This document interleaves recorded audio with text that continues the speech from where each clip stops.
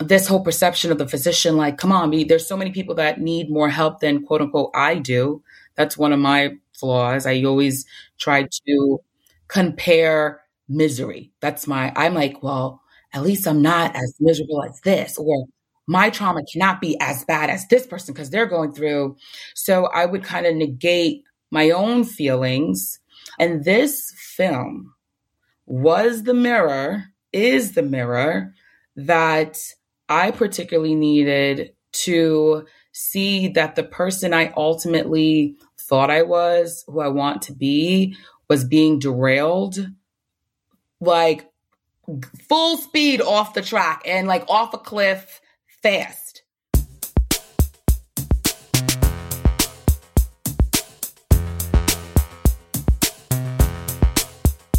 I'm Holly Whitaker.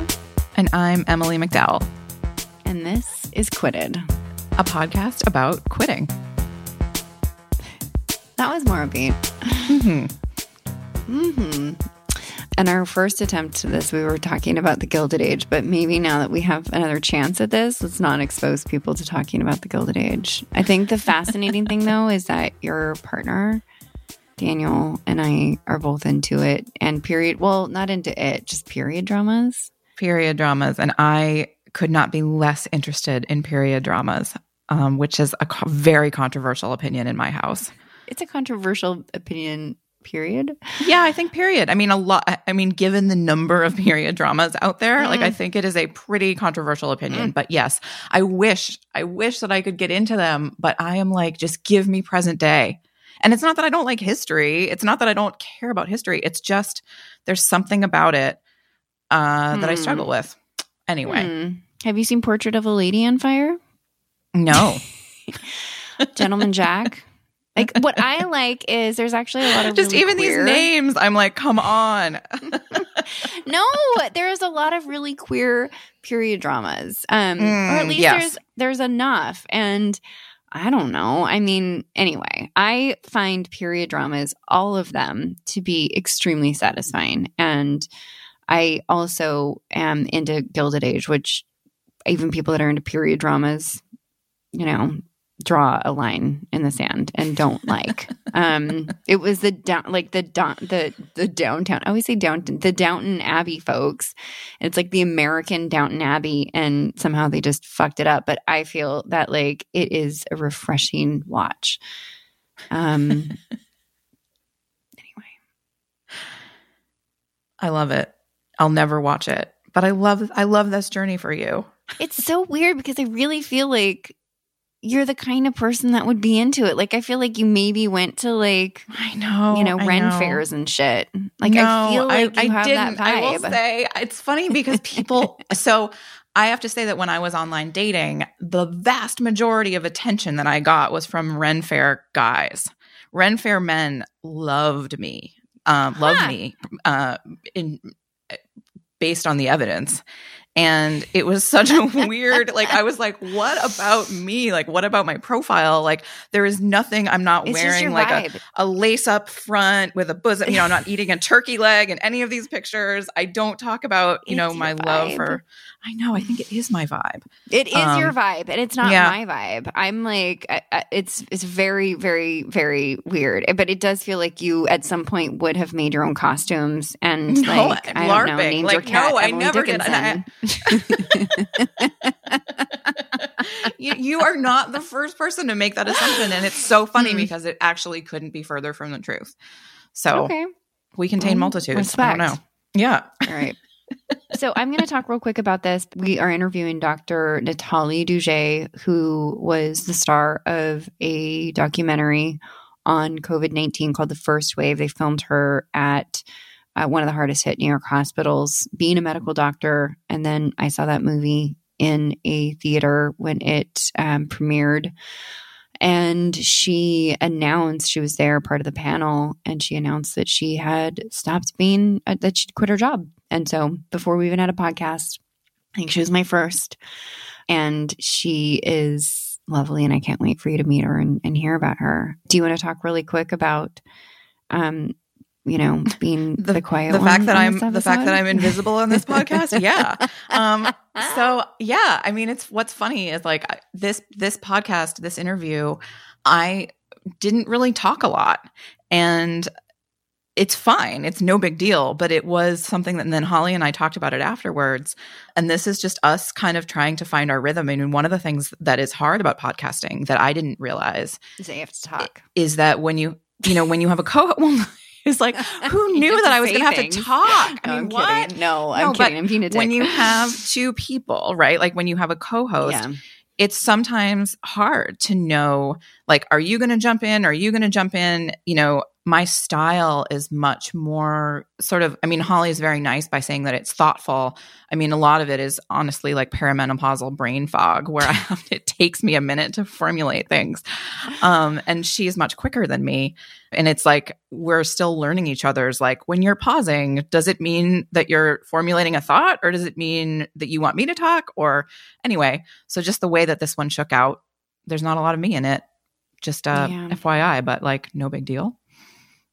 Well, I mean, I think, and I feel terrible about it. And I think like, because my previous experience was, and we're just talking about it. We're just talking. We're just having a conversation here because this is the exact conversation we had right after this episode where I'm bringing into it also my shame of, I had a podcast before with one of my best friends at the time, and I was an interrupting cow, and I was just...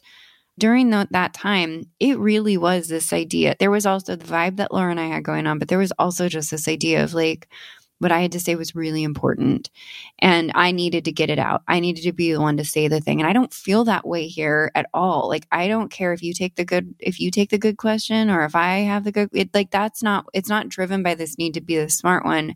Mm-mm. But it still is. I think I do work with like there are long pregnant pauses, and I'm not being generous. I actually really appreciate your thoughtfulness. I mean that. And also sometimes I don't know if we just stop talking, or if you're thinking about the next thing to say. It's true, and it will happen to fucking me, I am sure, when I get menopause, which is apparently starting to happen. But like, so the point is that I am not coming at it with the same ego energy that I had. But I like talking, and I interrupt still, or I'm and that's what makes you good at this. I mean, that's one of the things that makes you really good at what you're doing and really good at hosting this. So, and it's also you being slower is what makes you really good, to be honest. Well, thanks. I mean, I think that we have complementary differences that are good for this. Well, you slow me down and I speed you up, because I did notice we just recorded with Africa Brooke. We just got off that, and you were right in there. You were, I didn't have those moments of wondering, if I don't say something, are we just going to all sit here? Out?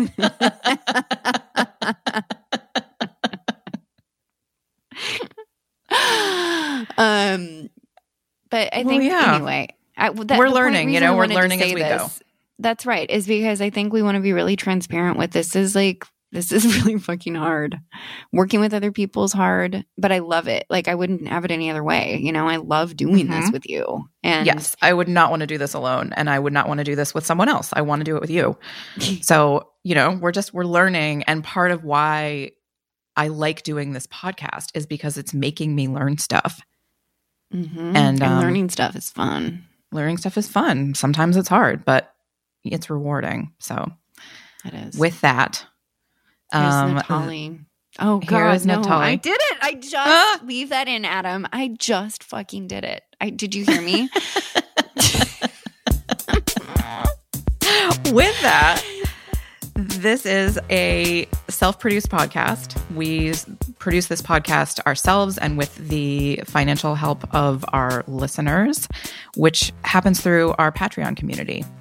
So if you enjoy this podcast and if you would like to support us and become a part of making it, you can join our Patreon at patreon.com/quitted. We are also available on all podcast platforms, and we appreciate all of your shares and ratings and reviews and anything that you do that really helps get this podcast in front of people. We are just kind of on our own here for the moment, making this thing. And so you guys are such a big part of getting it into the world, and we appreciate you.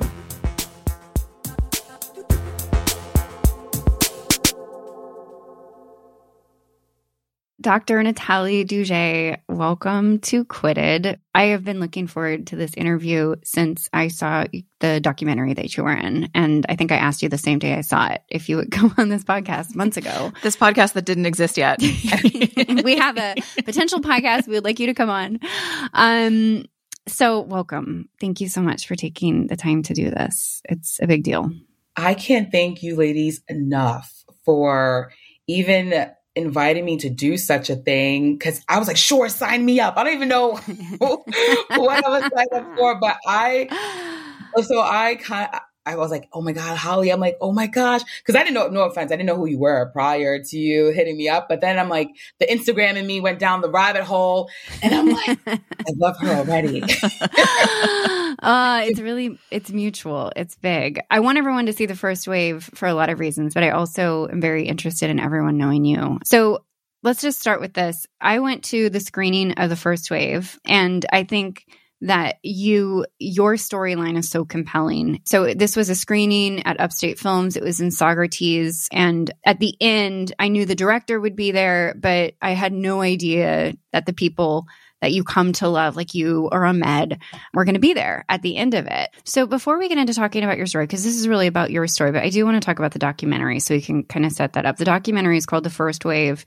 It is a documentary that follows around patients, healthcare providers and essential workers at Long Island Jewish Medical Center from March 2020 to June 2020, and has full access. I mean, you see people die, you see people be resuscitated, you see people, healed and released. The crew is with you. You're a medical doctor. The crew is with you at the hospital doing your job, but also in your car or at your home. Can you just talk a bit about what the documentary is and give people just an idea of why it exists and why it's important and what it's about? So The First Wave actually is directed by the Oscar-nominated, Emmy Award-winning Matthew Heineman, who I actually didn't know who that was prior to even signing up for the documentary. But given in the beginning of the pandemic, a lot of us did not know what to anticipate, what to expect. A lot of information was being disseminated, mainly from like politicians or administrative figures or researchers, but not necessarily healthcare providers who are quote unquote on the front lines or engaged in the direct care of patients in hospitals. And we didn't know per se that New York City would be the epicenter early on in this pandemic, but Matthew and his team wanted, that's just his forte, to get the perspective of the individuals really involved in this story per se and our perspective. So he decided to follow myself, who's more like the physician perspective in a way. You have patients who were significantly affected by COVID-19 themselves, and as well as the family perspective and how their life has been turned upside down. So it really gave, I guess, the humanistic aspect of what going through this pandemic is and was like, is particularly at that time when you take out the statistics. It allows for us, the public, even healthcare workers too, to see the many sides of COVID-19 and the pandemic and what isolation and all that we went through can do to all of us. And it allows for that relatability that I think so many people didn't get because no one knew what was going on in the hospitals. Yeah, I mean, that was what struck me the most about it from the first 5 seconds in was this was a perspective that we did not see. There were not news crews in the hospitals for obvious reasons. And so the general public didn't have this awareness and wasn't able to put this really human face on what was happening. And this is why I think it's so important for people to see this film, is because it humanizes it in a way that we just didn't get access to. Yeah. Exactly. Like, and even myself, when trying to explain the dynamic of what was going on in the hospitals to like my family members or people close to me, who even physician friends that I have who didn't work in the hospital, like they couldn't grasp, honestly, the gravity, the terror that a lot of us were feeling, because it was just so hard to articulate because we've never been through something like this. Right. It's like the word unprecedented means nothing anymore because we just hear it so many times that like, what is that now? You know? Yeah. And I think also the way it connected, I think the piece of it too, of just like being able to see all sides of it strung together, like what it looks like when a nurse is bedside holding up a phone, like you talking about how patients didn't even have phone chargers to be able to connect with their families, like just these like very, very, very specific details of what the full picture is like. And that camera crew, I mean, it was a brilliant film, just because I don't think that anyone had that full like 360 view of what it was actually doing and what was actually happening at that time. It made it feel so different. For me, I was in New York City. I left. I was able to leave the city. I'm not an essential worker. I stayed by myself, and with my cat, completely isolated from it. It was a very, very different experience. And I think for me, going to see that, and this is kind of one of the things I want to get to, which is I was just at a brunch right before we started doing this. And I said I had to go because I was going to do this interview. And then someone asked about what, and I told them about you, and I told them about the documentary. And there was a guy there that said, I'm not ready to see a film about COVID yet, which I think everyone feels, right? Like we're so exhausted and we're so over it. But this is also not just a film about COVID.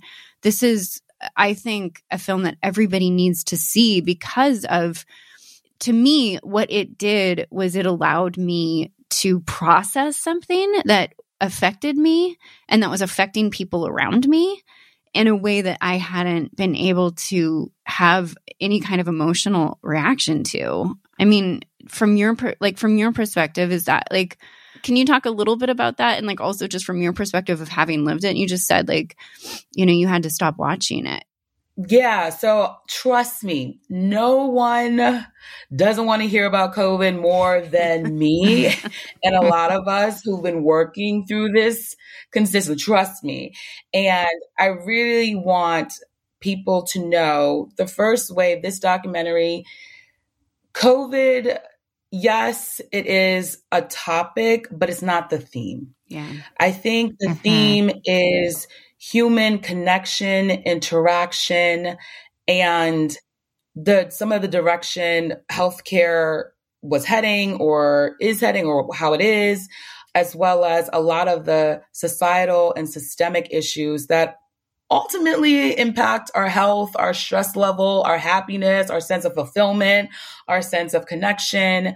I think that is something I want people to know. Yes, COVID is the major topic, but it's not the underlying theme. It's not the true essence of this film, because in the beginning of the pandemic, it was I felt I was living one big contradictory kind of thing, because I live in one of the major cities in the world, but felt the most isolated. I'm in one of the most esteemed academic centers, but yet I felt at times I was in a developing country because of the lack of resources I was able to give my patients.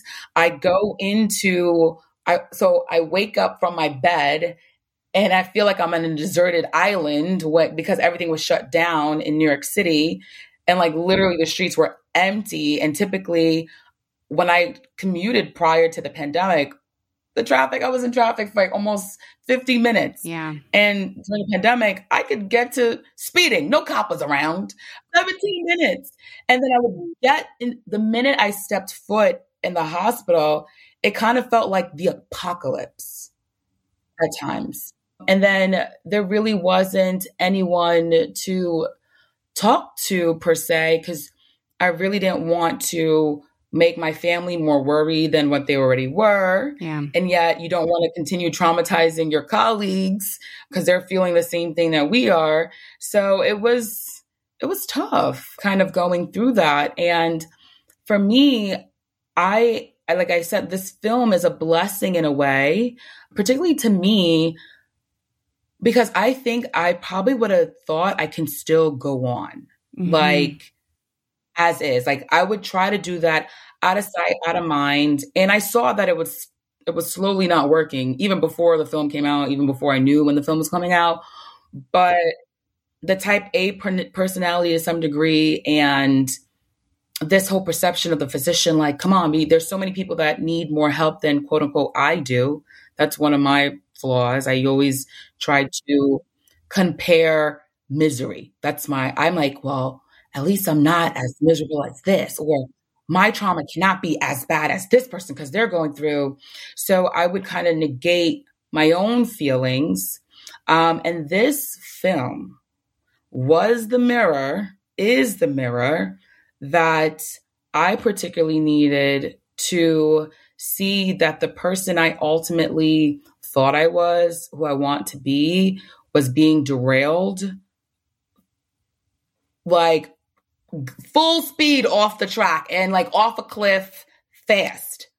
And I think mentally, there's a lot of other things that this film uncovered for me outside of my job too, that I need to work on. And I think when people really take out, the COVID perspective out of it and just see a lot of us have sometimes the same concerns about our families, our responsibilities, what we aspire for our life to look like. Because you see that in the film. These are all themes that you can see in the film. Absolutely. One of the first things I want to take it back to, so you're a Black woman, you're a medical doctor, you're working in internal medicine in America. It's I looked it up. There's, I think, less than 3% of all American doctors are Black women. I'm curious if you can walk us through, the story of you becoming a doctor. Like, was this something that you always wanted to be? Like, how young were you when you knew that this was what you wanted to do with your life?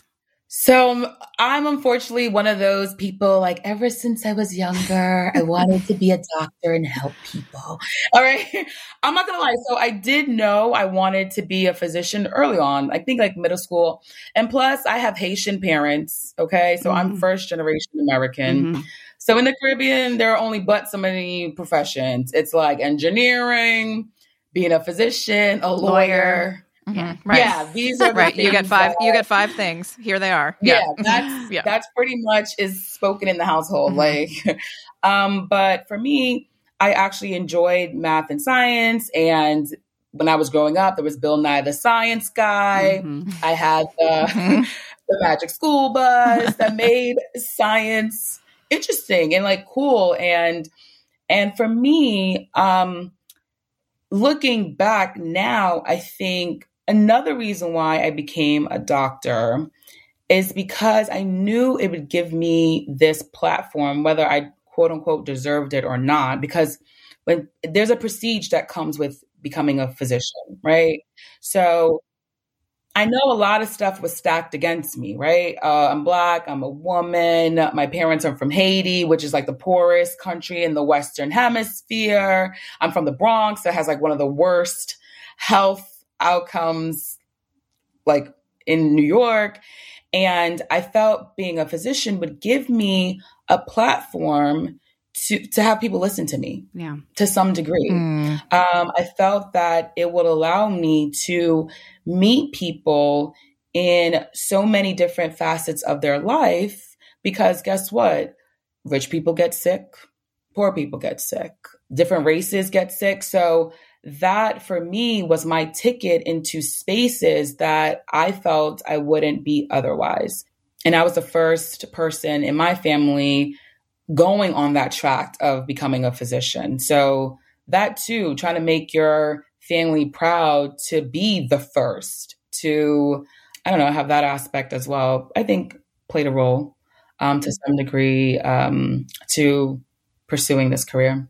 It's a big fucking deal. And it's also hard. Like becoming a doctor is to talk about that. See all the shit you went through to have this job. Wait. So remember, I'm the first in my family, and apparently I didn't do enough mentoring, I guess, of what it truly is like to embark on this journey of becoming a physician. To be honest, I actually took a break after going to college into medical school. So I took 2 years off. And my parents were so pissed off. What? Does this mean you're not going to be a doctor? You just quit? So that was the first. You mean they didn't know what a gap year was? They didn't know. They were like, this is what people do when they don't go through. That's it. They get derailed. And so then I actually, because I knew I wanted to do medicine and also to like appease my parents. So I became a medical assistant to an internist who had his own private practice on Madison Avenue, like the cross section of East 57th Street. So I'm like, oh, this is fancy. So it's more of, I guess, a concierge medicine kind of a thing because he didn't accept insurance. So a lot of patients were paying out of pocket or then I guess getting reimbursed from the back end. But he did have some patients where he had like pro bono or some other payment plan. But so I did that for 2 years. And I think that was an amazing experience. And I think that also helped me say, like, you know, being a doctor is my calling because I saw how he practiced medicine because he did have the luxury of doing concierge. Your annual physical was 1 hour and 30 minutes. The first 45 minutes was literally just talking. Wow. Like he would have the patients with him and they were in his office just having a conversation. So that really opened my eyes saying like, okay, this is a great experience. Like his patients loved him. But then I saw a lot of them did not look like me. A lot of the patients that he had, they were great, but I also felt to some degree the people who needed this type of doctor this was not accessible to them. Yeah. So you do your undergrad and then you go and you intern for a couple of years at a concierge medical practice. You see like healthcare being delivered if we had all the time and the money in the world and enough doctors to go around. And then you go back and you finish medical school and you go and do your residency. And I'm assuming you go into this and you are probably after doing that internship, like somewhat optimistic about what your job is going to look like and what you're going to be able to do. Is that like fair to say? Like you're probably going into this like feeling like you have a taste of like how you can practice medicine? Or am I off? Honestly, when I really, really look back, for like my first year of medical school, I started to realize no one told me how isolating medicine truly is in terms of training. Mm-hmm. Because you start seeing that a lot what medicine does at times, it's so rooted in like tradition per se. Yeah. And this sometimes ritualistic thing that despite society changing and evolving, we're stuck on this, oh, well, we've been doing this for so long and we've been getting some good results. So why change it? And I do think now a lot of the curriculum in medical schools, they are realizing there needs to be more real world application. But when I was going through it, I started realizing, remember, because a lot of my family members don't get the healthcare that I'm actually practicing, like that are being taught. So going into residency, you have this, well, I'm going to be the person that changes things. So you start embodying this, well, I know both sides of the coin, so I can be that mediator. I can be the one that like helps my patients, but then also gets the job done because I know what the facilities want from me. So you have that perception. And residency, woo-wee, especially intern year, you learn real quickly that for me, let me just speak for me. The feeling is I'm not the priority at all. You start realizing that the focus, yes, is our patients and providing healthcare. But then you realize these programs, in order to get funding, they got to make sure XYZ happens. In terms of like your curriculum, your test scores, your all that other stuff, that performance is more important than how I'm feeling or how my life outside of me practicing medicine. So in residency, you start seeing that to be a physician, that is all encompassing. That needs to take over majority, if not all of your life. Well, and being a physician is, again, it's what? It's like being superhuman, right? It's being a robot, essentially, right? It's memorizing facts. It's being able to not sleep. It's being able to do well in tests. It's not necessarily testing for humanity. It's testing. I mean, it's interesting because medicine is like diagnostics are being taken over by robots, right? Because that's what is typically when we think of like what a doctor does or is supposed to do, it's typically to be essentially like a robot, right? To not, make a misdiagnosis, to be able to like attend to all your patients, to do all your paperwork, to, do whatever it is.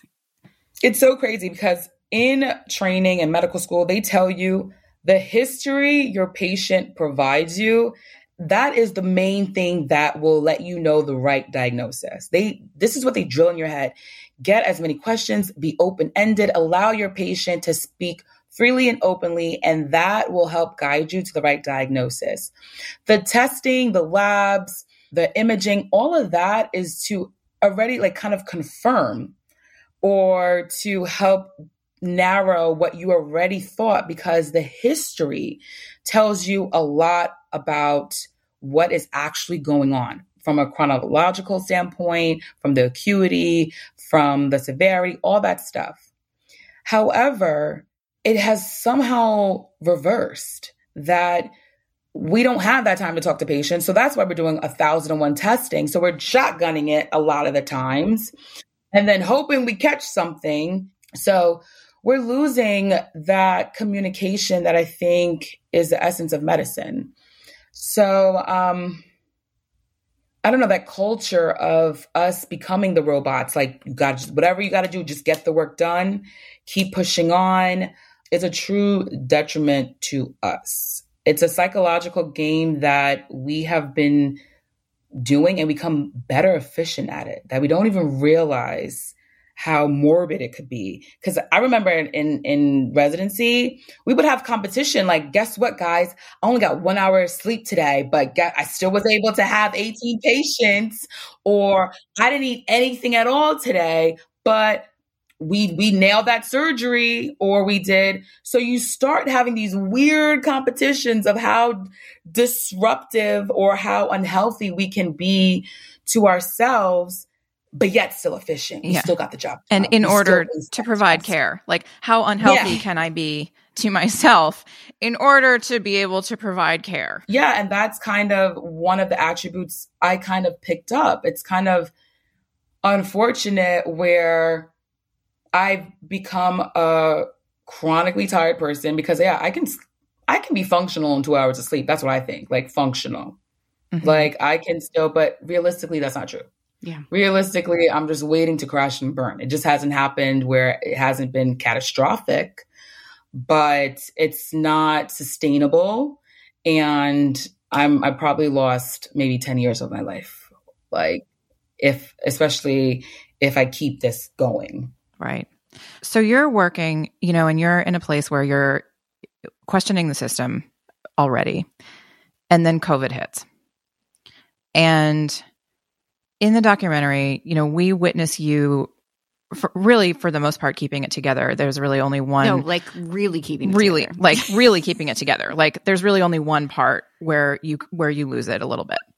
And you're keeping it together in the face of some like massively traumatic, beyond difficult stuff.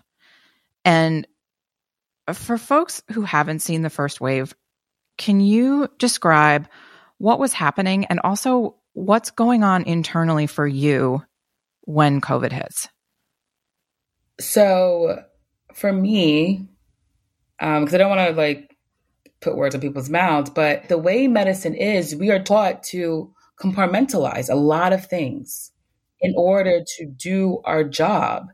It's amazing how quickly we have to turn off an emotion because things can pivot so quickly, especially working in the hospital. So I can literally go from having a conversation with a patient, whether it's, okay, you've been newly diagnosed with cancer, right? I have to give that bad news.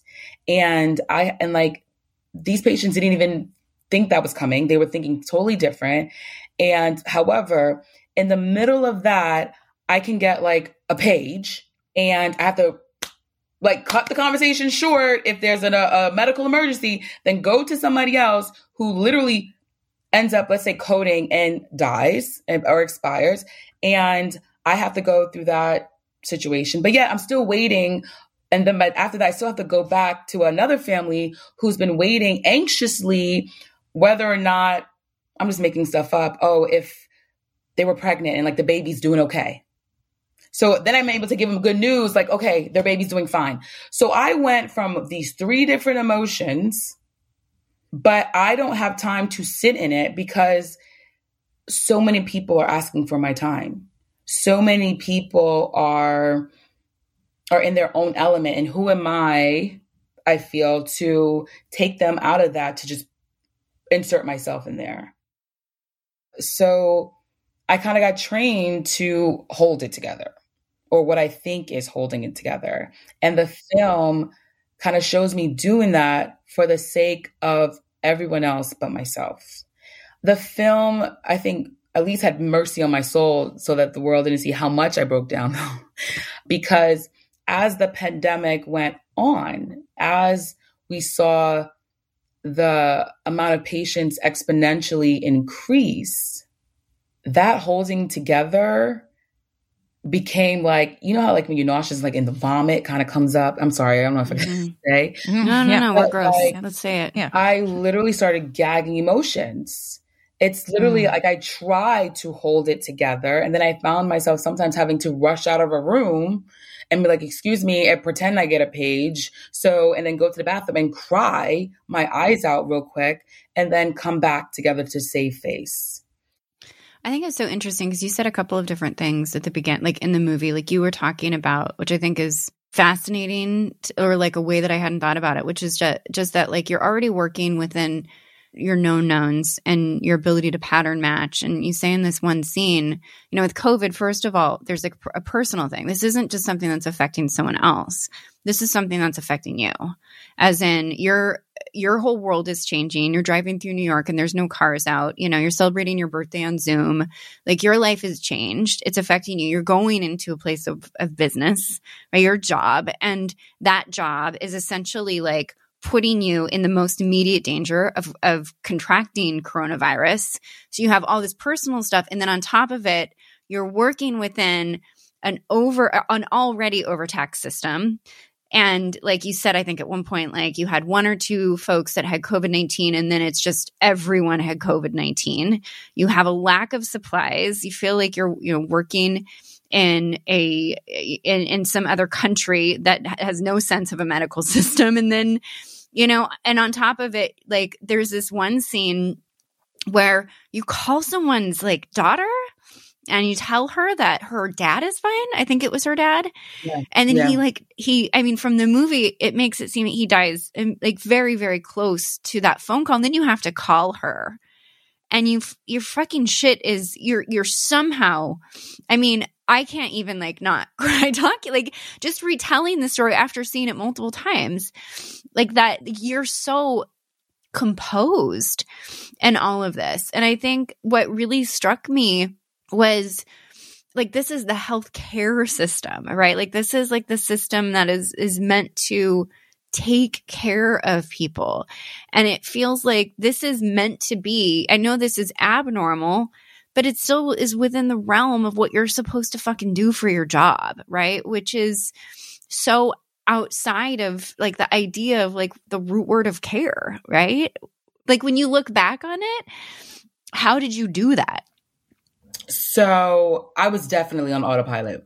Definitely. Because if I allowed myself to think of all the dangers, both physically and emotionally, I would probably be admitted to a psychiatric institution. I kid you not. Because especially in the beginning of the pandemic, where there were like PPE was pretty much a rare commodity, even in the hospital. Okay. Where because this is the first time physicians were truly in danger while also doing work. Yeah, we have patients who have tuberculosis, which is another respiratory disease, but we know how to take care of it. We have enough for that because there's not that many patients that we typically see.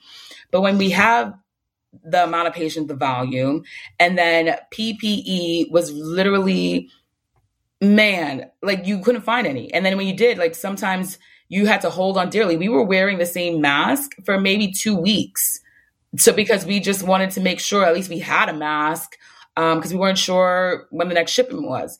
And then the way things were spread out initially is that like the mask would be under lock and key here, but then the gowns would be at another portion of the hospital unit. So we're running around, which can sometimes delay care that for patients who need it. So you have that emotional toll and physical, like running around, like, and then wearing 2 masks, wearing a gown, you're sweating up a storm. And like, especially doing CPR, people don't realize that's a very physical endeavor. Like you're using a lot of your strength to pursue that. And we were doing that more often than we ever had been. Then you have this, okay, well, now, like, let's say if I get sick and if I bring it home and this person gets sick because of me and then they die and they were doing staying at home in place, right? So if they got it, it had to be one of the healthcare providers so you have that type of a worry. For me, I was fortunate that I was single. All I had was my dog. Like, so that was one less thing, but you still are fearful for your family. So you have that additional worry. And then you have the families, you're holding on to their isolation, for their fear, that terror, that look that they give you when they're faced with their mortality day in and day out. They're not visitors coming to see them to take away their time. They didn't have like cell phone chargers in the hospital rooms, were not a major thing before the pandemic. So like you literally were just there in your thoughts thinking worst case scenario all the time. And I'm such an empathetic person. Like that's part of my, like, I feel like I feel people's energy. I can feel sometimes their sorrow, and like, I take it on. Yeah. So, and then it's just like, so all of that is just like compounding. And my default coping mechanism is I'm fine.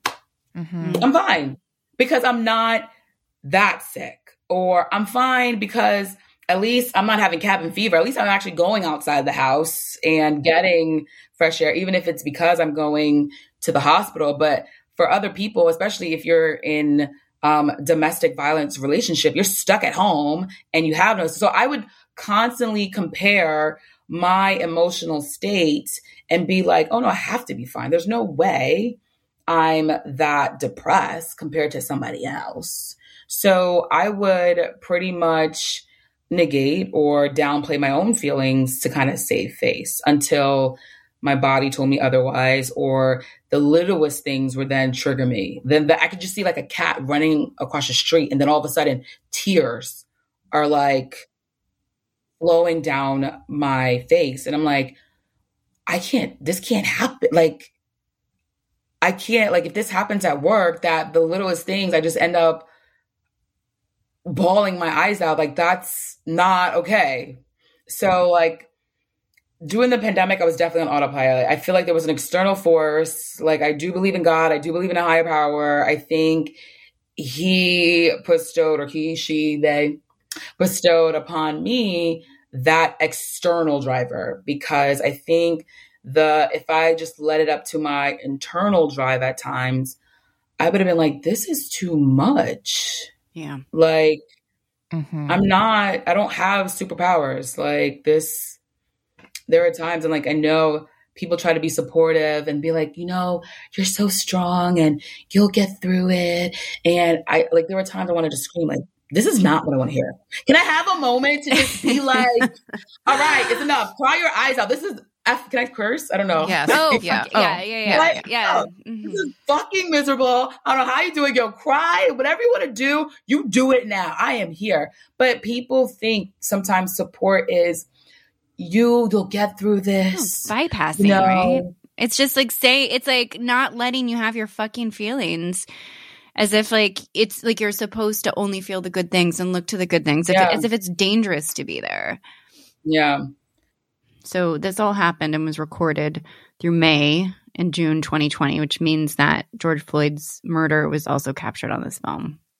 And so during all of this, we see you going to a protest and wearing a mask that says, "I can't breathe," which you talk about it later in the film. But when I saw you coming out of your apartment wearing that, I mean, it just felt like there's double meaning that's imbued in this between the patients that you're dealing with, George Floyd. You go to a protest, and then you also are going back into a hospital system that's obviously, like the folks that are affected by COVID are obviously disproportionately Black, Latino. So I think a couple questions about that. Like, to me, you said, in between weighing the murder, but also just, the whole reason that uprising happened and that reckoning, and then also the way that it was responded to positively and negatively, and like the lack of regard for Black life, right? And then you're a Black doctor in this hospital system taking care of patients. And I think, to me, I remember you said something like, this is the last straw. And then you ominously walk away at the final scene. I didn't catch that the first time, but it's like watching you walk through some doors in heels. And it, like, to me, I wonder how much that had to do. So you quit, right? And I think let's move into talking about, like, you go through COVID, you make it through the first wave. You've been a doctor for 8 years. You made it through residency. You made it through medical school. You made it through like so much. This is, a job you worked your ass off for, and you quit it. And so can you kind of take us through that decision and also how much George Floyd's death was part of that? Man, whoa, I'm trying not to. I think the world have heard me, see me cry enough, but I was broken. And I, to this day, did not watch the full film, the filming of his murder, because I can't, and I don't want to. I've seen enough loss of life to last me generations. And I remember hearing on the news about the murder and especially the lines. I'm like, I can't breathe. That I said, this is not real. This is not real, because I'm hearing I can't breathe every single day. And then people are looking at me, telling me, you need to do everything you can to save this person. And I'm doing it. And then when you hear about the murder and you just see people just watching, doing nothing. And then I couldn't help but put myself in that same predicament. So you're telling me if I say I can't, it's a wrap for me. It's done. I'm going to be another Black body that people think they can just film and that's it. No one really cares. And because before the whole uprising happened, when I heard it in the news, I came into work, like maybe like a couple of days later, and most of my colleagues didn't say anything about it. I remember someone asking me, oh my gosh, like normally you're so happy-go-lucky. And they were like, what's wrong? Like, how are you? Like, what's wrong? I'm like, what do you mean? What do you mean what's wrong? Like, a Black man is murdered on film by a cop and like no one sees anything. I remember back in the day in train, like when Harambe, the freaking lion, got shot and killed. It was everyone's talking about it. Everyone's making a big to-do. But then another Black body is murdered at the hands of police, and then it's crickets. And then I'm like, I am in two wars because I'm like, would y'all stick up for me outside? And it's not, I'm like, listen, I like my work family, we've been through hell and back, and a lot of them I cherish and speak to, but at that moment, I was like, they see me no more than a lot of like, how do you say nothing? The silence, the indifference was too much to bear. So like that, I'm saying like, a lot of my colleagues don't get it. A lot of them don't get it. That there is a privilege, there is a systemic racism that bleeds through medicine. That bleeds. People don't know, like, when I'm a patient, it's crazy how I try my best not to ever say I'm a doctor. I don't ever say anything because I just want to see how people are going to treat me. How are you going to treat me? Do I have to drop that I have an MD initials after my name for you to treat me differently?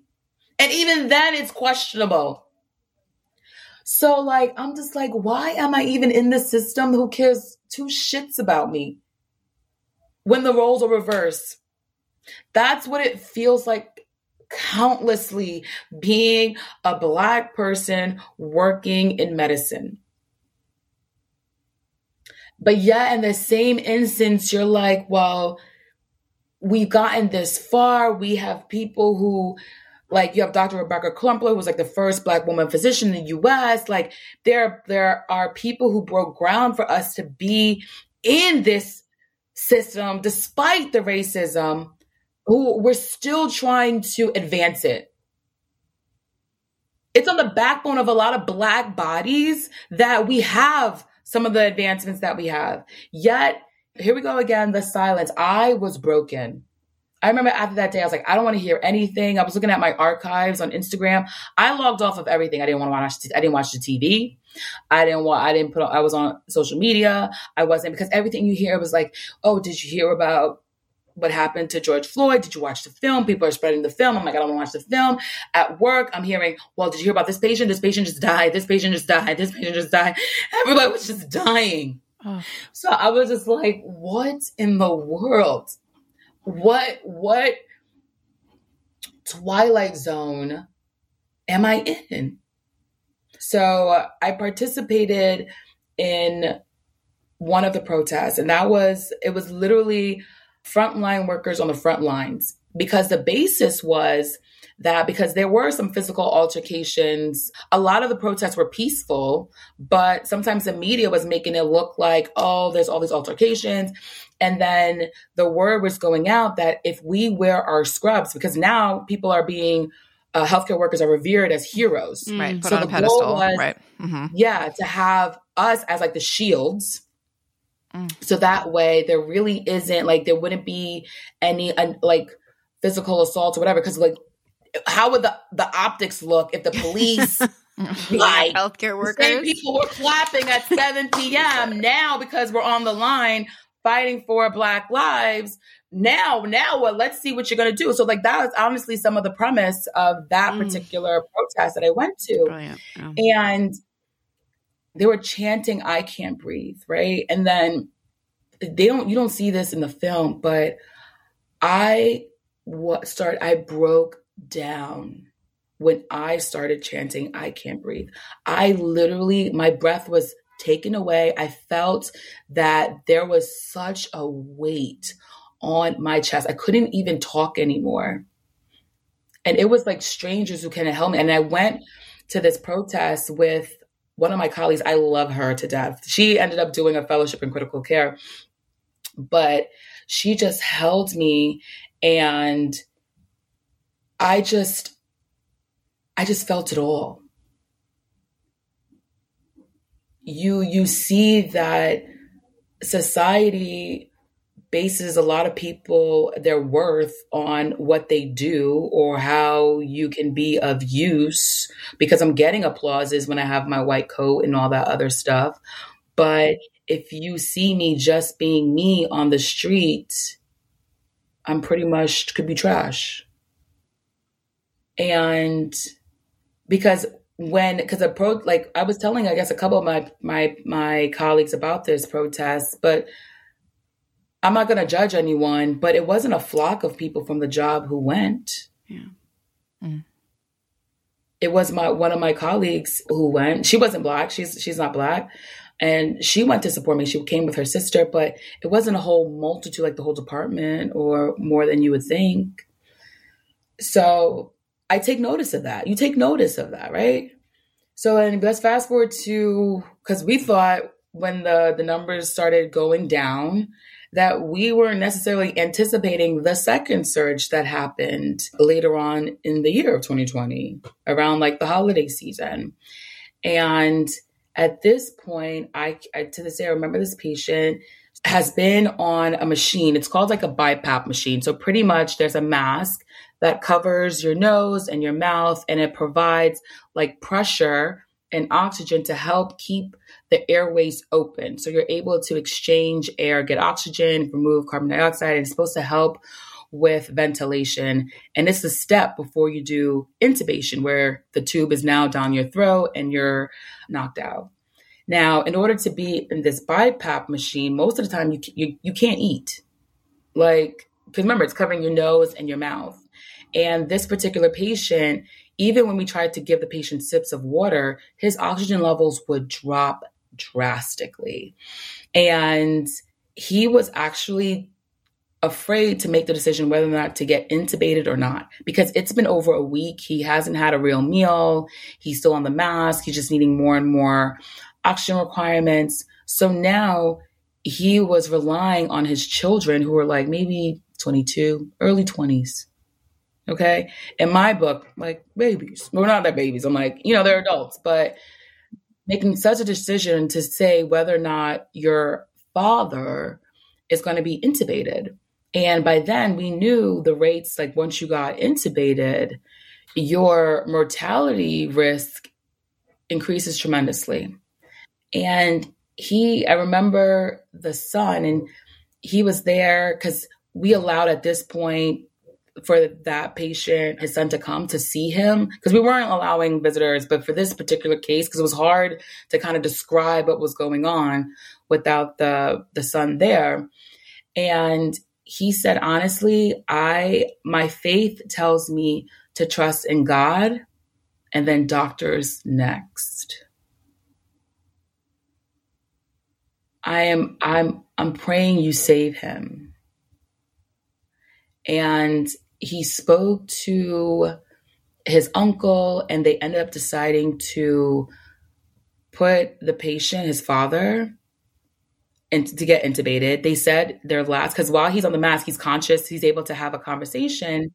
So we let the son step out, and we actually intubated the patient's father. I mean, the patient, the father, literally minutes later, and he ultimately passed away.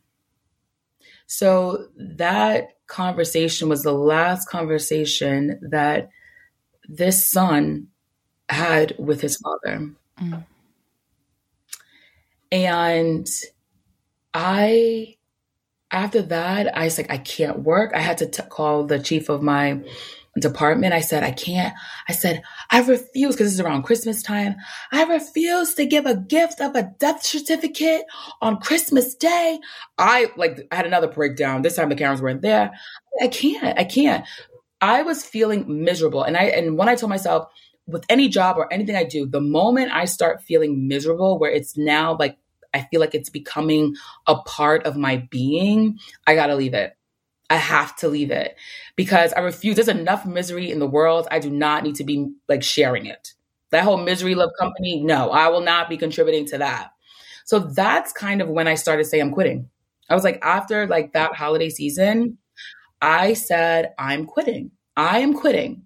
So like the more I say it out loud, because I don't want to be a liar or like, so I started telling the whole hospital, that's it. I'm quitting. I'm quitting. I'm quitting. I don't care what happens anymore. Because you know what? I'm quitting, right? I didn't even put the resignation letter yet. Nothing, right? But I said I did that on purpose. I told, because then I couldn't back out. Yeah. Right? I was like, I told everyone, like, now I can't. Like, what? That's crazy. So I said I'm quitting. And what people don't realize, for a physician, there's no such thing as a 2 weeks notice. I have to give 3 months in advance. You have to? It's part of my contract. As a physician, there is no, we're quitting till tomorrow. Like, right. No. We're out. You have to do at least 3 months. And then when talking to like the administrative staff and like my supervisor, they were like, well, so I gave my resignation letter actually in April of 2021. But my last day wasn't until October 1st of 2021. God. Wow. That had to have been. Because they were like, because the shortage was there. They're like, can you please stay?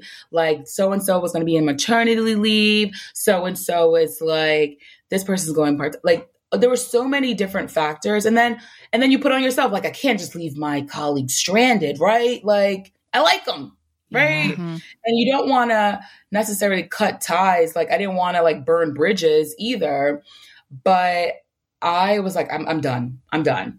And I am so happy I did that. But right now I'm in like, Holly, I heard your episode. I'm like, Holly, we are one and the same, because I'm in limbo land. So I don't have I have not stepped foot in a hospital since actually December 28th. Because what I did when I quit my job, there's something called like locum tenens, which is pretty much like traveling. Yeah. Which is like traveling, like a traveling nurse. They have it for doctors. So I'm now considered an independent contractor. So I can still like practice as a physician. So I was doing the whole runaway, like out of sight, out of mind. Right. So I'm like, I'm going to Montana. This girl from the Bronx. Okay. I remember you said you were going to Montana. It's such a random place to go. I wanted to run far, far away. I'm like, people say it's beautiful. There's mountains. There's fresh air. I'm going to be outside. Great. Right? Wait a minute. Let me tell you, like, the universe or the Lord has like crazy tricks on me at times. So I go to Helena, Montana. I get off the plane. It looks like I landed on a football field. That's how big the airport looks. I'm like, what? This is what people fly into? So, and then no one's wearing a mask. I'm like, oh, so COVID didn't go everywhere. I'm like thinking in my head, like, I'm free. People running around with no mask. It's going to be great. Wrong. I ended up coming in at the height of their COVID surge. I got transported right back to, it seemed like, March 2020. Oh, wow. Yeah. Because this was a 100-bed hospital. So it's way smaller compared to the hospital I worked at in New York City. And United States is not all New York City. There are more smaller towns than there are cities. And the type of resources that it's so easy for the well-known cities to get, because when you say New York City is crying for help, everyone wants to come to New York City to help out. But when you're in a small town, people are like, what the hell is this? Where are you at? I'm like, I'm not going there. And the struggle, they had short staffing, but like everyone was the morale was down. Like people are like, I don't know how much longer we can take, but they were still invested in it. And I had a patient that patient and the family like broke me, meaning because the patient ended up like passing away too. And this patient she was elderly, but prior to COVID, she was reportedly vibrant. She was traveling with her family, completely independent. But unfortunately, she wasn't vaccinated. That's what they were telling me. And I don't know the rest. But by the time I got her, she was super sick and we knew that she wasn't going to make it. And the family, particularly one of the children, had a hard time accepting it. And there was a lot of turmoil within the family about decisions and stuff like that. But then the patient ends up passing away. And it was like how it happened. It broke my heart. Like the family, you can see how much this patient was loved. Yet she was another person taken away who didn't have to be. At this point, there were vaccines, there were preventative measures that could have been done, but yet another family had to go through tremendous suffering unnecessarily. And that's just the watered down version of the event. But I literally, and this is how I knew like I need to take a break from working. I literally left that after the patient passed away, screaming, running out of the hospital hallway. This is it. They killed her. Like screaming. Mind you, I'm like, looking back, I'm like, they probably thought this lady is crazy. We just got somebody who's crazy because this is only my 4th day at this hospital. Fourth day. They know nothing about me. Okay. And I am screaming down the halls like, this is crazy. I'm like, I fall to the ground on the parking lot floor. Like people are coming out of scrubs. I don't know, the people who are doing surgery, I don't know. And like, they just come and hold me. Like people I've never met before in my life. And honestly, I'm pretty much the only Black person there. They're all, and this is what I'm saying, like these are white people that never met in my life. This is some girl from New York. And they just held me as if I was a child that just needed to be consoled with the human touch. And that's what I needed. And even through this breakdown, you know what I said? I was like, it's okay. I'm okay. I just need to get this all out and I can see the rest of my patients. I was literally going to try to see the rest of my patients. Because I'm like thinking like, because they're so short staffed. And I'm like, there's no way I can even add on to their stuff. And they're like, no. Well, this reminds me so much of like, I think it's so fascinating. Like, you know, you knew you were probably going to quit way, way before you did. And then you started saying you're going to quit before you actually did. Like speaking it, you know, to like into existence. And then you finally quit. It's the longest fucking, like, that's a crazy amount of time to actually be wanting to quit and to stay in your job. I don't know how you did it. But it's so funny to me because it feels similar in that way of like, I surrender kind of. I surrender, but I'm going to become a locum tenens and I'm going to go to Montana. And then what, like, and then it's like your pure cry is to fucking get the fuck out. Like your soul is like, get the fuck out, but you won't let yourself get out. You're like lowering it and slowly tapering yourself off. And then you go to Montana and you are like the weirdest place to go to, by the way. And like you walk into a hospital and like, it's the same thing that you're seeing. And it's just like, I find it like I had that kind of same thing and I kept on running up against shit. And I was just like, the stuff that happened to actually fully remove me from my job was just like, you've got to be fucking kidding me. But it was because I wouldn't surrender into like this softer thing that was actually, that I know now, but couldn't access at that point. Exactly. So I had a contract still with them till December. So I had to go back in December. But since December 28th till now, I haven't worked. And like people ask me, so what did you do today? Like, were you productive? Like people are asking me, what am I doing with my time? Like you should be doing that. Like even my parents are like, what's your game plan? And honestly, this is the first time ever in my 35 years of life. It feels like my day isn't planned by somebody else. Like, I am now responsible for what I want my day to look like, which is daunting and confusing because I haven't really done that, right? Because when you have a job, you show up. There's already a list of things for you to do. Like, this is already your time set up for. And all that stuff is actually already planned out.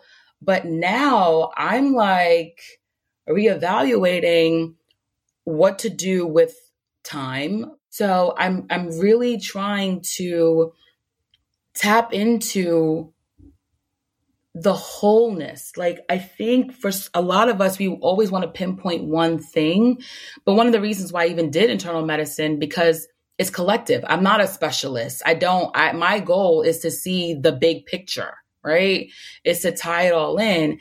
And I realized my mental health, the reason why I was unfulfilled is because I felt my social well-being was taking a hit, meaning I was working so much that when I was off, I didn't even have the energy to want to go out. I was just like, yo, I'm sleeping, right? Mm-hmm. So I was suffering to some degree from the social well-being.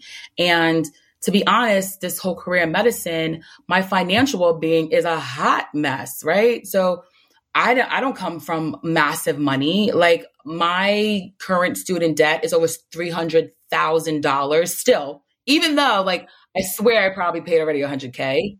So, like, that too plays a role in my sense of freedom, right? How much can I do with that much type of a debt? Or what other career can I have when it limits some of my possibilities? So, like, I'm now trying to refocus on the whole picture of what makes me me, and that sense of fulfillment, the spiritual connection. And it's been tough. I've been feeling lost at times. And, like, technically, I'm relatively new in my career because I finished my training in 2017.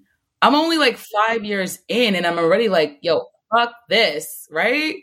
But then I'm like, but I've dedicated how many years? How many years to this?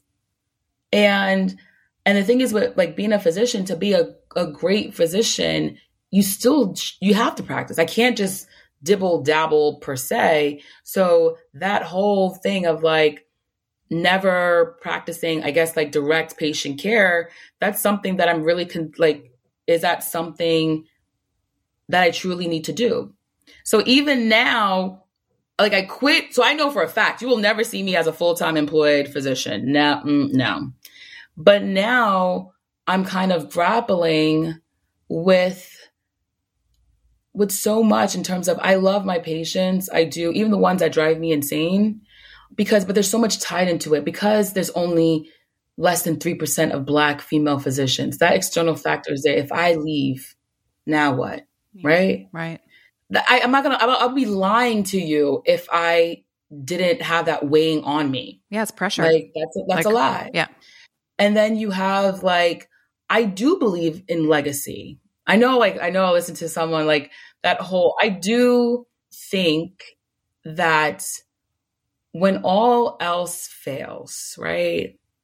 Like, I don't necessarily want people to remember my name per se, but remember that feeling that I may have given somebody else. Like, and then I've worked so hard. Like, I've gone to another level that my parents haven't gotten, right? Like, in terms of a family ties, for me to just let that go, I feel I'm doing a disservice to all the other sacrifices that my family did for me to even be here. So there's a lot of things tied down to. So I'm not on the other side of this whole quitted and feeling great and like, like I haven't gotten there. And I'm praying to God, please, Lord, let me be there eventually. But right now, I'm enjoying that. I don't know if it's a fleeting sense of freedom per se, that I wake up in the morning and I was able to just hang out with my little cousins who are like teenagers now, right? Because before I'm like, oh no, I can't do that, I'm working. Oh no, I can't do that. Like, so I'm enjoying this freedom of, I woke up and I decided I'm going to do absolutely nothing and just walk my dog. Well, it's like a reimagining, right? Like it's a reimagining. You have this idea of what your life is going to look like based on these, like you followed that playbook, right? And you now, it's confusing, but it's also, and terrifying, but it's also really, I think it's like, I keep on thinking that I'm still like just waiting to start, but I'm just like, I've already started and this is what it looks like. And I could feel this loose every day in terms of like, or not loose, but I could feel this.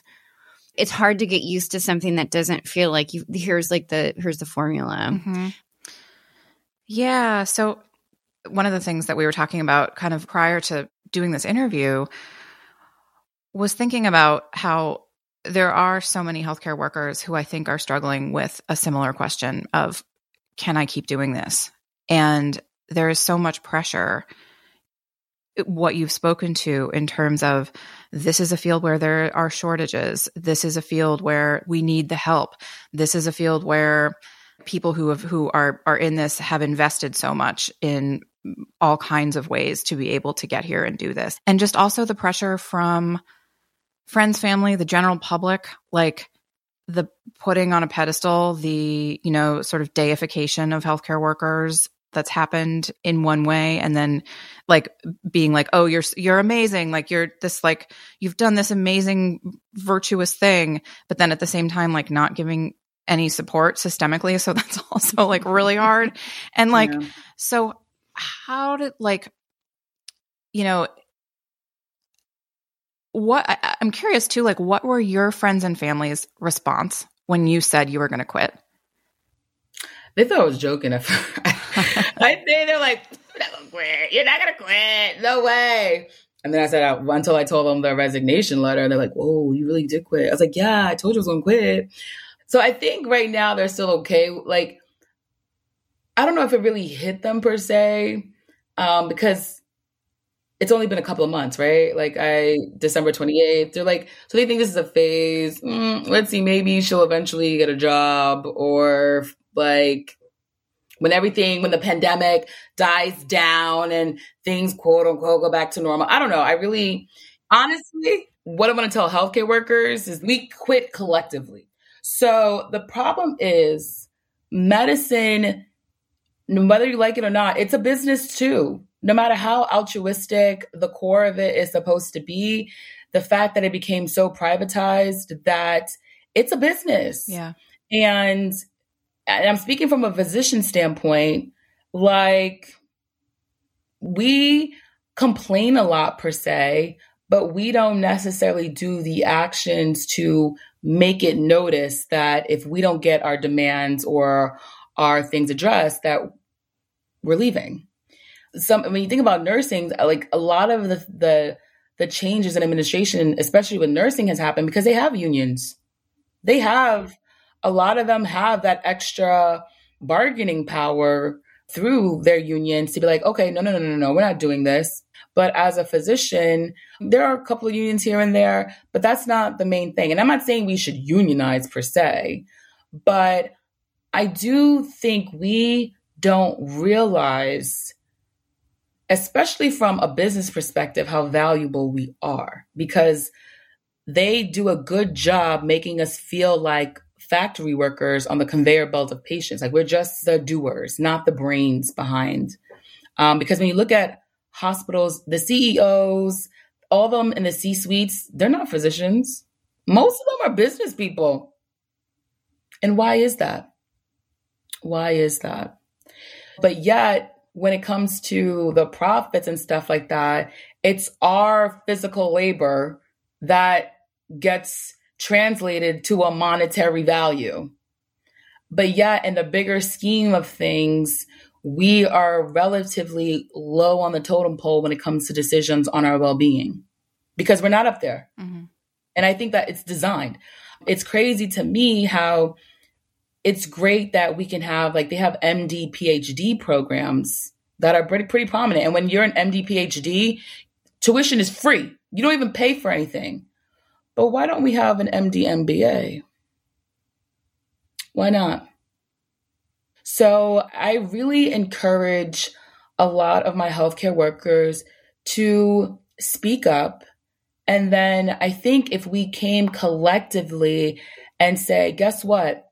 I demand to use my personal days. Like I to this day, it's crazy how I go on for years. Like it's already in our contracts. Like you get whatever 5 personal days off, whatever sick days. I feel that these are things that should be mandatory. It's already part of our pay. I think and then it doesn't get rolled over. So you lose it. You lose it. So take those days off. There's not enough self-awareness, meditation, therapy sessions, and all that stuff that can be as beneficial of just not being in that environment for a while.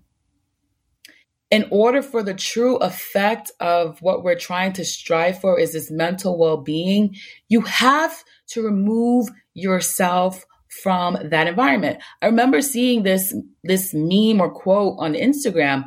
It says, you can't heal in the environment that made you sick. Yeah. You cannot expect frontline workers, essential workers to keep staying at a place without a break. And that is something that I really want to hone in to our healthcare workers that take that time off and demand it. Demand it. Administration can figure it out. Yeah. They can figure it out how to get the coverage they need, cough up the money. And honestly, there's a bill that was passed in the Senate on February 17th. It's the Dr. Lorna Breen Healthcare Provider Protection Act. I know it's a long name, which $135 million of federal money has been allotted to help support and do research on mental well-being and the aftermath of all that has happened with the pandemic, particularly for healthcare workers, trainees, and students. So we know that this is a major issue, and there's now additional funding that's in the pipelines. And I think from an individual, we now have to be advocates for ourselves and have that agency to realize there is rest in resiliency. We need it. You cannot expect us to keep going on without it. So, and I really, really encourage my fellow colleagues, healthcare workers, essential workers, and especially those who have been re-traumatized with the systemic racism, because guess what? After George Floyd, there's still been a lot of other murders at the hands of police officers. And just because it's not a major protest going on and that's being televised, it's still re-traumatizing for a lot of us. Us as in Black people, us as in terms of vulnerable people, us and immigrants. Like I have colleagues, especially what's going on with the war, right? Ukraine, like what's going on in Ukraine. You don't think that's not another trauma that's still and then people are still working in the hospitals? Yeah. So I just really, really hope that agency comes where we can collectively say enough is enough. Give us the time to process, not just forgive and forget or just power through as if we're robots, because we're not. So I really, really hope that a lot of us start speaking up, and that fear of inadequacy, that fear of being inefficient, or that fear of being a disappointment, that fear of what next?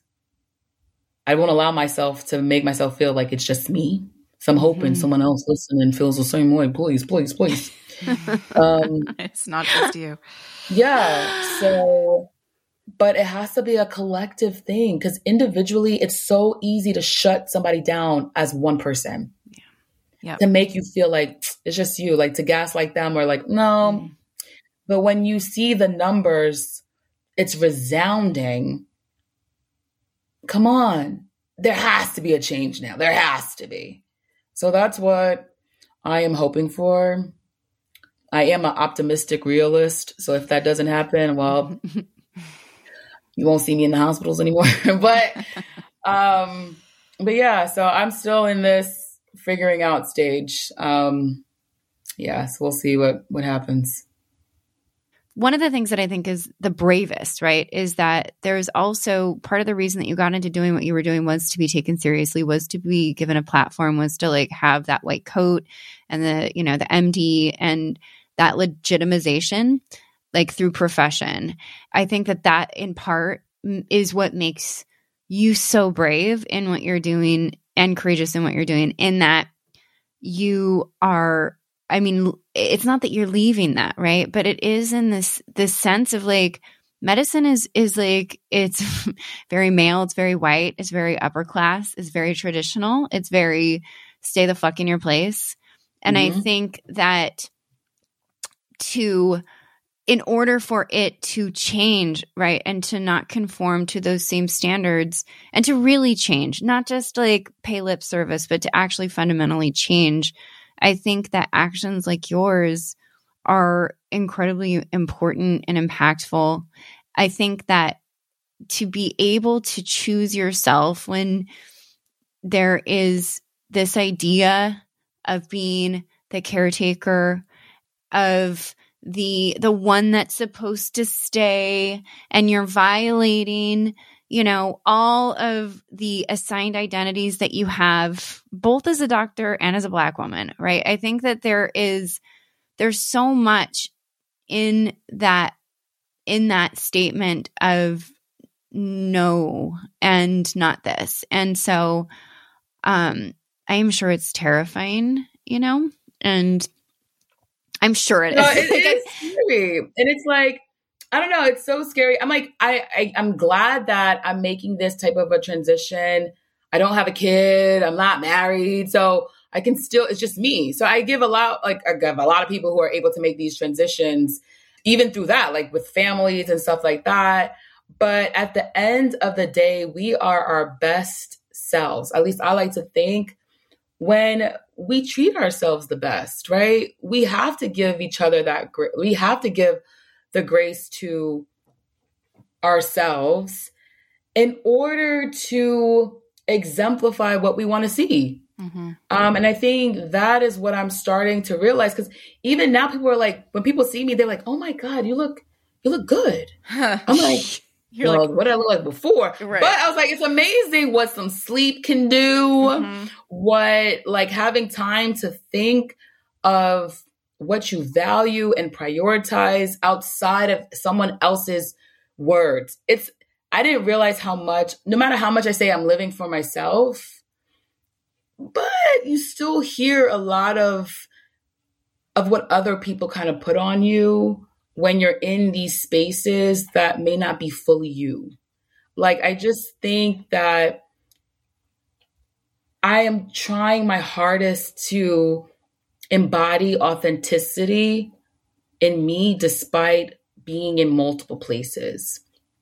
And I do think I'm mainly me, no matter how I am, but that's not necessarily true. I think, especially at work, I might be the toned down version of me. I think, depending on my friends, I'm the hyped up version of me, or I'm like, I don't know. So like, I think right now I'm just trying to remind myself how I was as a child. I think I admire children so much because they just do whatever the hell they want to do on their own. Like, whether it's inappropriate in the supermarket or whatever, that type of, I'm just going to do it and you're just going to have to handle it one way or another. Like, I am really trying to learn from and like kind of embody that to some degree, like how I was as a child, where you didn't have all of those societal pressures, all that other stuff. So I'm trying to really, to some degree, revert back to that type of a mindset where you could imagine what you didn't see. Yeah, children don't have that much of a hard time imagining something. But you ask an adult, imagine XYZ. We're like, what? Really? What? Really? So that's what I'm really trying to get to. Well, I mean, you're quite impressive. And I mean, that's like such an understatement. No, I mean, you're obviously impressive. And I think that what comes across in all of this, to me, it's people say this to me all the time. They're just like, this is just the beginning. I know how these transitions are, but I also just, when I see you and also what you've been involved in and like just your work with Nat Geo, I mean, you were just on like a fucking Instagram story with like the Surgeon General. Yeah. I was like, wait, what in the world? Like, never in a million years. And this is why I hope people get, like, I didn't plan any of this. If you asked me in May 2020, like, that this would happen, I'm like, you're effing kidding me. Like, this is like, I'm dying tomorrow. If that's what that is. Like, so I think people are more receptive to testimonials more so than advice. So, I just hope when people see me, they're like, yo, this chick, I never imagined this for myself, right? Like, I couldn't even imagine this would be where I'm at, right? So I just hope the takeaway from anyone, if they're at a place where they're just not happy with it, or I don't know, go back and try to imagine something that's unpredictable or like for outreach. Because you never know. You never know. Whatever it is you can to kind of get through. Because I guess when you do get to some other side, I don't know if it's the side, but it's definitely better than where you're at. And like, that's, I don't know. Because I was miserable. Okay? Miserable. And I can truly say that I'm getting that sense of joy back. Like, I really am a happy person at heart. And I really felt that wasn't in me at one point. That joy wasn't there. And yeah. So we shall see. This has been so wonderful. I have just so much appreciation for you coming and talking with us, and all of what you've done and all of what you've gone through and are currently going through. And the joy thing is just that's the basic indicator, right? Like, if there is no joy in the life you're living, that's like your check engine light, like your human check engine light is on. Yeah. Like, because like, it's so funny when Holly said like the best is yet to come, right? And my thing is, let's say the best, I don't reach that, right? I want to be able to say, well, but I'm okay with what I had, right? Even if, the best is yet to come. If I don't get to that best, where I'm at was better than where I was. Yep. And at that moment, I'm okay. I'm okay. So like, that is what I'm trying to like get there consistently with. If it all were to end right now, I'm okay. Yeah, I know. I think that is kind of it. That really is it. When you said that one part about like when I have that MD, I'm somebody, and otherwise, if you don't know what I do, I'm just trash. That was what you said earlier in this episode. And I think that navigating that space, but you're not, right? But we have that idea that like without all this armor of our positions or jobs or securities or futures or whatever, that it's not enough. And that is the thing that I think has been most profound about like the space, which is like, this is actually like, I'm okay if it ends right now, or like staying with that of that. This is that like your life, your actual just living life is enough. So Thank you so much, Nathalie. Like, this was Thank you, Emily, Holly. Such a treat. You've been listening to Quitted, a podcast about quitting, hosted by Holly Whitaker and Emily McDowell. Our music is by Michael Blumenfeld.